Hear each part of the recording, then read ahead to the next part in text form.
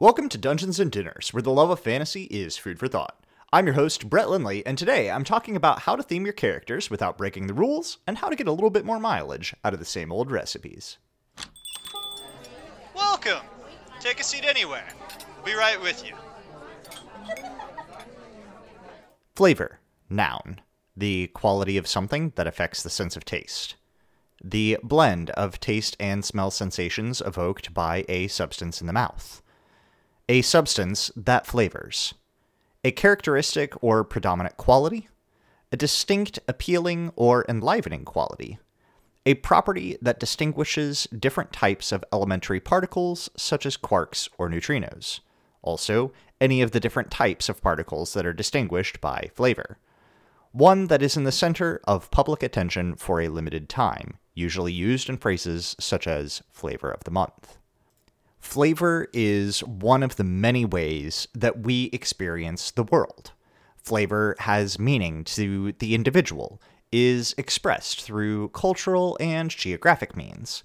It can define entire styles of food or be finely tuned to a specific person's taste. Similarly, it can be used to evoke style or the lack thereof. It can be used to impress or to repulse. It is subjective and personal to us, and taste is just as often used to describe one's preference of nearly every other sense, as it is to describe the chemicals that interact with our tongues. One's taste in clothes, in music, in dating preferences. And if you have a taste for a particular flavor of a character, but don't know how to make it work, let's see what our options are. Now, I'll be focusing more on spells in this episode before we get to our food topics, but just as many of these reflavorings can be applied to classes, abilities, racial traits, or nearly any other rule or ability that you can think of. I'd like to start by talking about the Dragon Magazine December 1993 edition. I believe it was number 200. It had an amazing article that I really wish I would have seen earlier, because I didn't experience it until probably just maybe 4 or 5 years ago. And being that it is 2021 now, that's quite a ways after its initial release. Now, it's something that I really didn't think of or was terribly aware of when I played in the 3.5 era, which is where a good bulk of my more intense D&D experiences were. And it's something that I think was played through and we had some idea of, but it was not really as expressly stated as it is a little bit more in the 5e era. But even still, while there are references to flavoring magic in 5e, I think that a lot of players and maybe even some DMs kind of miss or skim over some of the things that you can do to alter your spells and your character without changing the rules, but giving you a more personal touch and more control over how your character expresses their spells, abilities, and options that are available to them. The Dragon Magazine 1993 edition article that I want to focus on for a moment is titled The Color of Magic. This article basically goes and talks about how there is a character or a player that wants a character that is ice themed, but most of the ice spells that would be available to them don't have there's not a lot of lower level versions of ice spells. They're all like 7th level or higher. And they're wondering if there is a way that they can evoke the sense of an ice mage without having to go through, or while being able to work up to that space, right? While having some lower level spell options available to them. Keep in mind, this is 1993, so we're talking kind of 2nd edition D&D, maybe even earlier. I don't have the dates pulled up to state exactly which edition, but definitely pre-3rd edition for sure. So our options are a little bit limited. And while later editions have done what they can to offer us some additional spells of differing flavors, in older versions there were not as many of these types of themings of a single spell with varying damages. There was pretty much more limited to if it had a defining quality or effect that changed it. And instead, it was up to the players and the Dungeon Master to then theme these kind of base spells in various ways, using the rules to garner the effect of the spell, but leaving the description up to the player. So I actually highly recommend that you check out this article. You can read many of the older dungeon magazines online for free. That's how I was able to see this article. And I think it may have even been referenced in probably a Reddit or something that I had stumbled across while I was trying to create characters of different types and wondering if there were ways that I could customize a character to suit my own needs. So I'll go through and take a little bit to talk about some of the lower level options that I used while creating a very recent character of mine, Fate. Now, Fate, spelled with a PH because edgy, is actually a Warforged artificer. Super unique, I know. But I was wanting to bring a Warforged into a Ravnica campaign, a realm where Warforged typically do not exist. So despite the backstory of him, which I may post at some point somewhere online, keep a lookout for that, it was more about me really embracing having the spell flavoring and making it unique to myself and my character. It's one of the I mean, I've done it before a little bit here and there, but I wanted every single spell and effect that my character used to express itself in a personal and unique way to that character. A lot of times I tend to not play spellcasters, so this was the first time that I could really embrace that in a way that just screamed everything about this character is this character's way. As an artificer, it was something where I wanted him to be able to express spells that were common, but in a way where he's trying to kind of replicate them through mechanical means. I really took Arthur C. Clarke's Third Law and just pushed it as hard as I could into this character, which is any sufficiently advanced technology is indistinguishable from magic. So having an artificer that was able to conjure up magic and things that still worked magically, but through technological means, was really the focus of this character. So when going through some of his various spells and abilities, so absorb elements, or being able to take a resistance and then turn that into a damage type, would be runes that would light up on his armor and would suck in a certain type of energy and then funnel it through small wires and tubes back out to the weapon wielding hand. Something like Catapult was akin to kind of like a batarang, like a small metallic disc that he could throw out that would utilize small changes in gravity and pressure to pick up any object and launch it away as it kind of shattered, just expelling a huge amount of stored energy or force to move an object.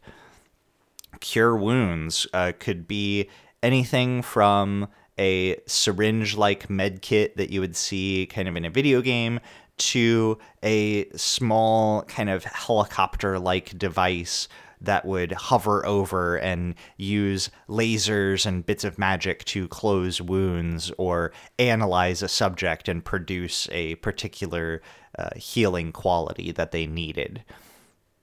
Of course, Detect Magic is very simply any sort of scan, or similar to Identify would bring up a hologram of a particular object and analyze it as it kind of digitally takes it apart. Yes, there's a lot of Tony Stark Iron Man flair going on here, as I was kind of representing that character style, just a little bit less billionaire philanthropist and a little bit more mad scientist thrown in.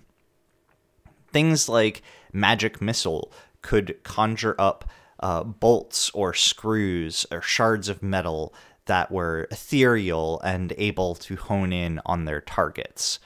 And Shield was a small metallic kind of almost spider-looking object on his back that could jump out at any moment and expel a force field in a given direction to block attacks from behind or to keep magical substances at bay. Things like Knock could be pulling a small mechanical spider with 4 legs that could attach itself to a lock and pick it very quickly while you took other tasks. All of these spells were, using what I had in place. Things like Thorn Whip could be an arm-mounted grappling hook or chain that launches itself out. I tried as much as I could to even extend this to the magical items. So he had acquired like a rope of climbing, and so it too was kind of this same coil, or at least in the same style, where is this kind of animated chain that could, do various tasks. I believe I further enchanted it later with like animate rope, so he could kind of guide it around and move it through various spaces.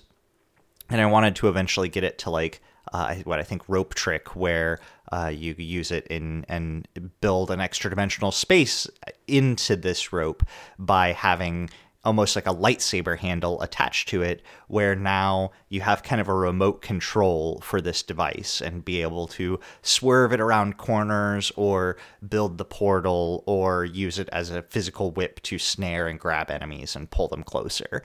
So again, while it technically was multiple different items or spells, my Dungeon Master was really kind enough to allow me to theme these things all together into a single item for certain effects. But if I lost it or lost the rope itself, I may or may not have been in a situation where I wouldn't be able to use something like Thorn Whip as a spell. So this was all just about theming and keeping my character's specific flavor in mind. Now, you can go the most simple route of this would be to simply change the color, the literal color of spells and effects. If you have a favorite color, be it pink or purple or green, and you want to cast a pink, purple, or green fireball, that changes nothing about the spell, but can change everything about your character's expression and how they want to show themselves off in the world. And this is probably the easiest and most open way to express yourself in something that has really strict rules as written. You can say that your spells are just a different color. This is probably the safest route for things like an Adventurers campaign or Adventurers League, where you may be using or having different DMs every few sessions, and is probably the most acceptable form of this. Now, a step further, while still staying completely within rules as written, is getting creative with the damage type versus the effect of that damage. So Fireball is probably the most iconic, so we'll kind of stick with it for a moment and go back to something like The Color of Magic from Dragon Magazine and talk about how we can have a fireball that deals fire damage but seems like ice damage. Now, anybody that's, been super cold or held on to something that's super cold for a long time will know that that sensation is very similar to burning. And in fact, a lot of the same kinds of nerve endings are involved.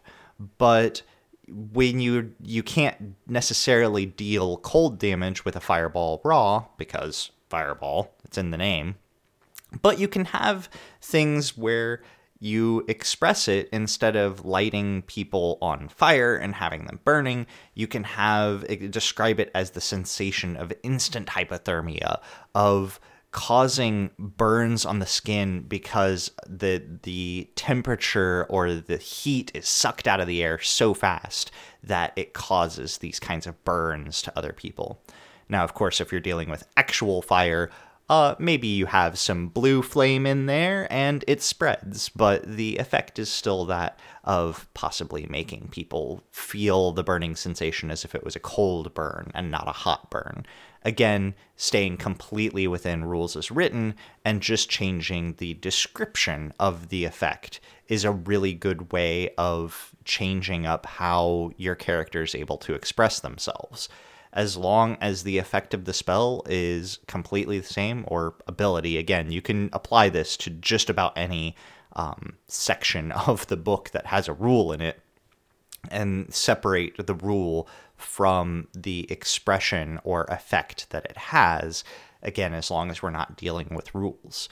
Now, taking this a step further, now we can get into homebrewing and slight changes of mechanics that you would have to talk with your dungeon master or your players to get some consensus on and some agreeance with, and that is changing things like damage type. Now we can take this fireball and change it to cold damage. Now we get into a little bit more semantics where we want to make sure that the first thing that you could probably edit and have some more freedom than anything else is damage type. Maybe you have a chaos mage that wants every spell to kind of work like a chaos bolt where the damage type is random. Now, I probably wouldn't let the player have every spell work like a chromatic orb, where they can just pick the damage type every single time they cast the spell, because that would be a little bit overpowered in overcoming resistances. However, I probably would let somebody have all of their spells work in a very chaotic way, similar to like a wild magic, where their damage may get rolled on in certain circumstances. Or maybe if they're only rolling critical hits, do they get to actually conjure the spell with a specific damage type, and the rest of the time it's random.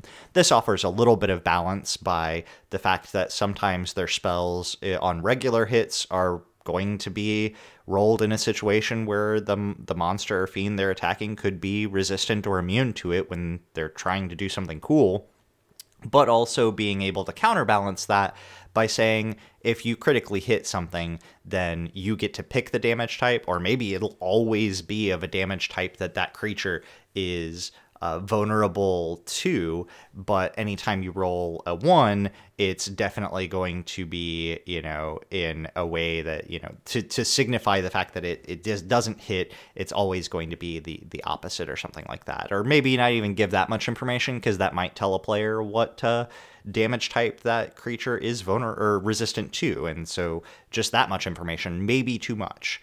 Now, of course, the middle ground is just saying, instead of fireball, now you have ice ball. Instead of exploding in fire, it explodes in ice shards. The damage type, the radius of the explosion, the dexterity save, all of these remain the same to keep it within as much rules as written as we can, but while allowing the player to theme a spell in the direction that they so choose.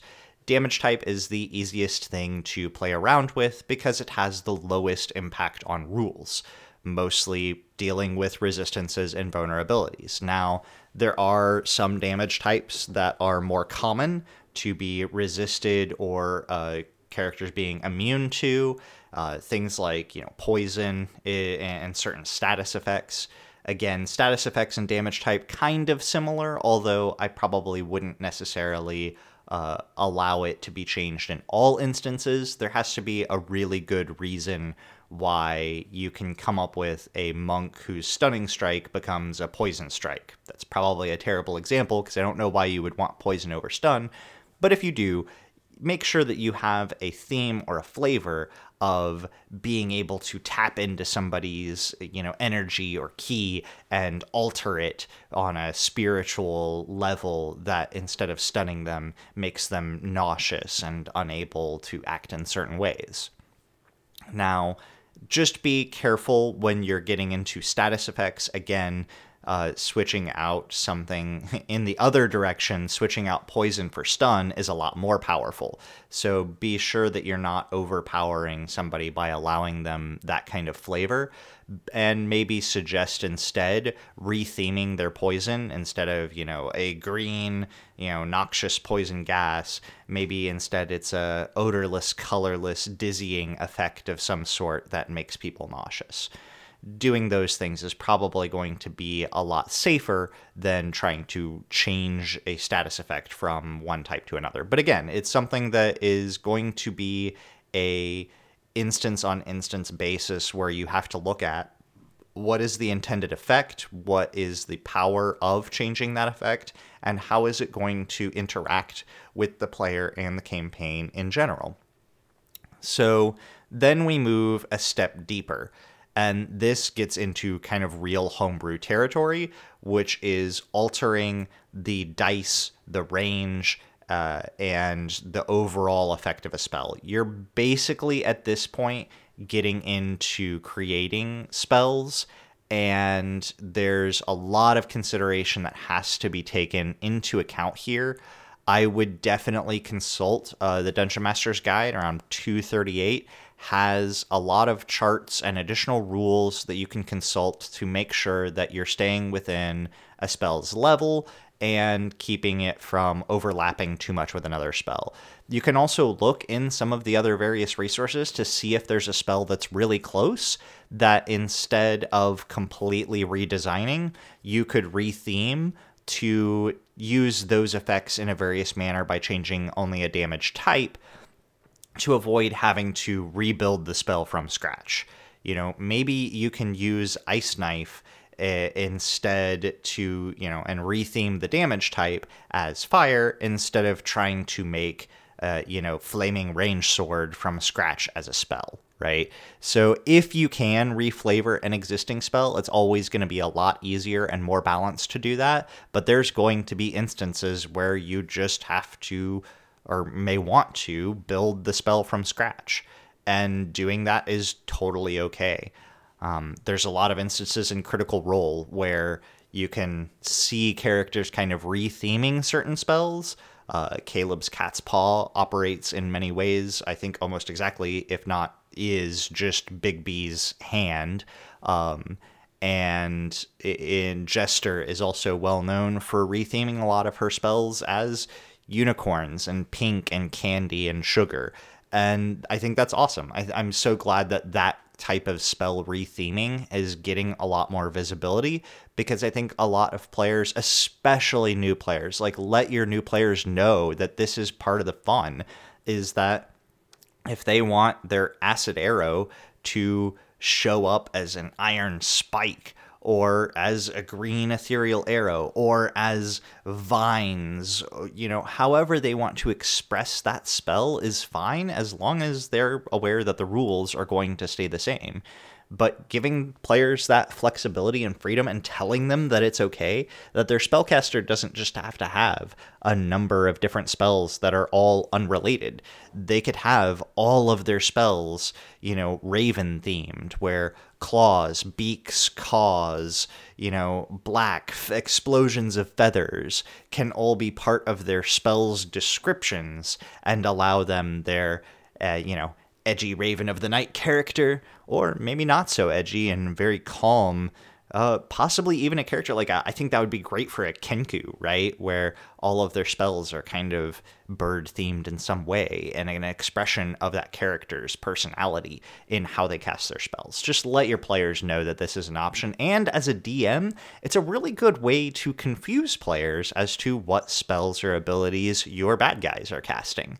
If it's throwing fireballs, then that may be pretty obvious that they're some kind of fire mage or something. But if you retheme them to a, green globule of, pulsing mass and dripping acid like launches out, and as it contacts with the air explodes in fire sounds a lot more like some kind of crazed alchemist casting the same exact spell. So just keep these things in mind as you play. And if you're on the cooking side, there's tons of examples of this. Everything from, the base sauces being used in basically almost every kind of food with a sauce in some different manner. You can change and alter the influences of a food by just changing. You could keep the base recipe, but swap out a few ingredients or add a few. There's probably no bigger ways where this is expressed than, I guess, in carbs. So bread, every culture, every geographic location, almost everywhere you can go where you can grow grains, and even in some places where you can't, there are breads of different types, and they're all almost essentially the same basic ingredients. You have a grain that is ground, usually a salt and maybe some water. And then in other areas, maybe you add a rising agent like a yeast or something. And depending on how much kneading you do, how much gluten you develop, if you add any seasonings or nuts or ingredients inside of the bread, or if you do them on top of the bread, or if you bake it, or if you let it rise longer or for less time or not at all, just changing the literal temperatures and lengths of time that you let it rest and cook without any change to ingredients can alter what kind of bread you have. And similarly with pasta, one needs to go no further than ramen noodles to realize how many styles and flavors and cultural influences you can have with just a cup of water, noodles, and a seasoning pouch or packet. There's literally infinite combinations that you can flavor this, and every one of them can be a different experience with a different theme. It's also one of those things where anytime where people argue about what type of food or cultural influence on a food is the quote-unquote best, you have the ingredients of a differing flavor, of a differing style of cooking, taking one food and making it many different ways.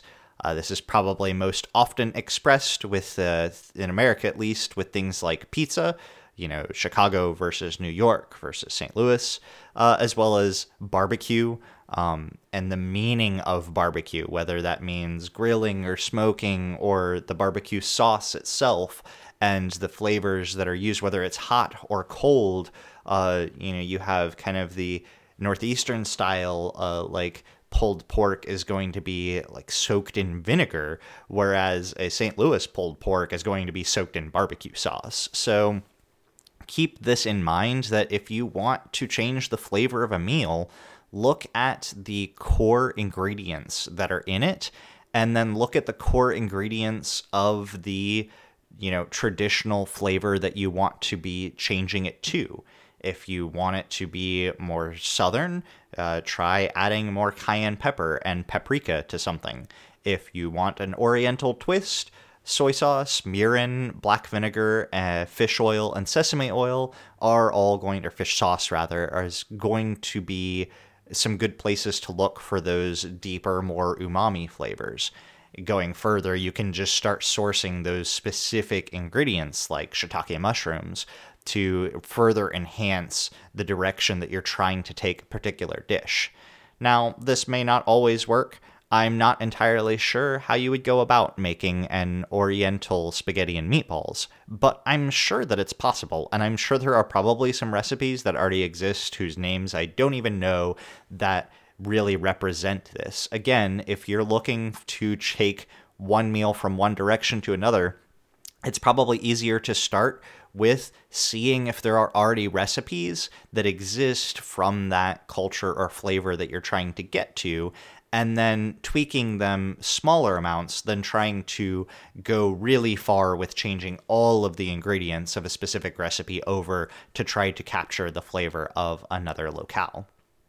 So just kind of keep these things in mind, that you don't have to necessarily stick to a particular recipe if you want to change that or bring that flavor somewhere else.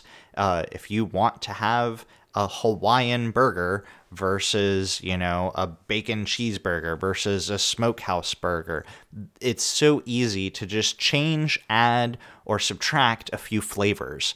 A slice of pineapple and a little bit of lemon juice goes a long way, where having to completely rebuild the meal from the ground up may be more difficult. Doesn't mean that it can't be successful. Starting with all of your basic flavors and just the type of ground meat that you choose, what types of salt you may add to it, you can get down to the nitty-gritty, but the deeper you dive into changing and altering a recipe's format without having, it is going to be the more difficult that it is versus using kind of a recipe that already exists. Doesn't mean it's impossible, and I would apply the same rules that I do for creating new spells. It's always easier to retheme by changing a couple of ingredients if you can, with things that you're already familiar with, than it's going to be to build a recipe from scratch. But that doesn't mean that it's impossible, and it doesn't mean that you shouldn't do it. I definitely recommend you work within your skill levels and your comfort to try to get your themes and your tastes to a place that you desire. It is a subjective thing after all. Now, of course, when you're feeding others, I would definitely say that you should at least taste it first, and maybe let them know, just as in a homebrew campaign, that you're going to be altering the flavor just a little. So that's all for the episode today. I want to take a moment and say a huge thank you to those of you that follow me on Twitter or have messaged me on Reddit. I've gotten so much really cool feedback from you all, and I love interacting with you and sharing jokes and stories. So if you're looking to interact with me, Twitter is probably where I'm most active, but all of my social media accounts are available through the card website that's down in the show notes. If you're looking for more content, you can check out my other podcast, which is called Pick Up Your Sticks.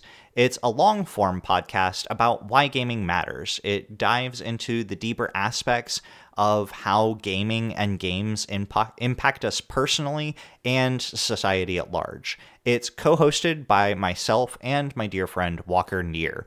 It's a great podcast, and we definitely put a lot of our work into it. We've had some really awesome guests on, as well as looking over news, reviews, and games both new and old.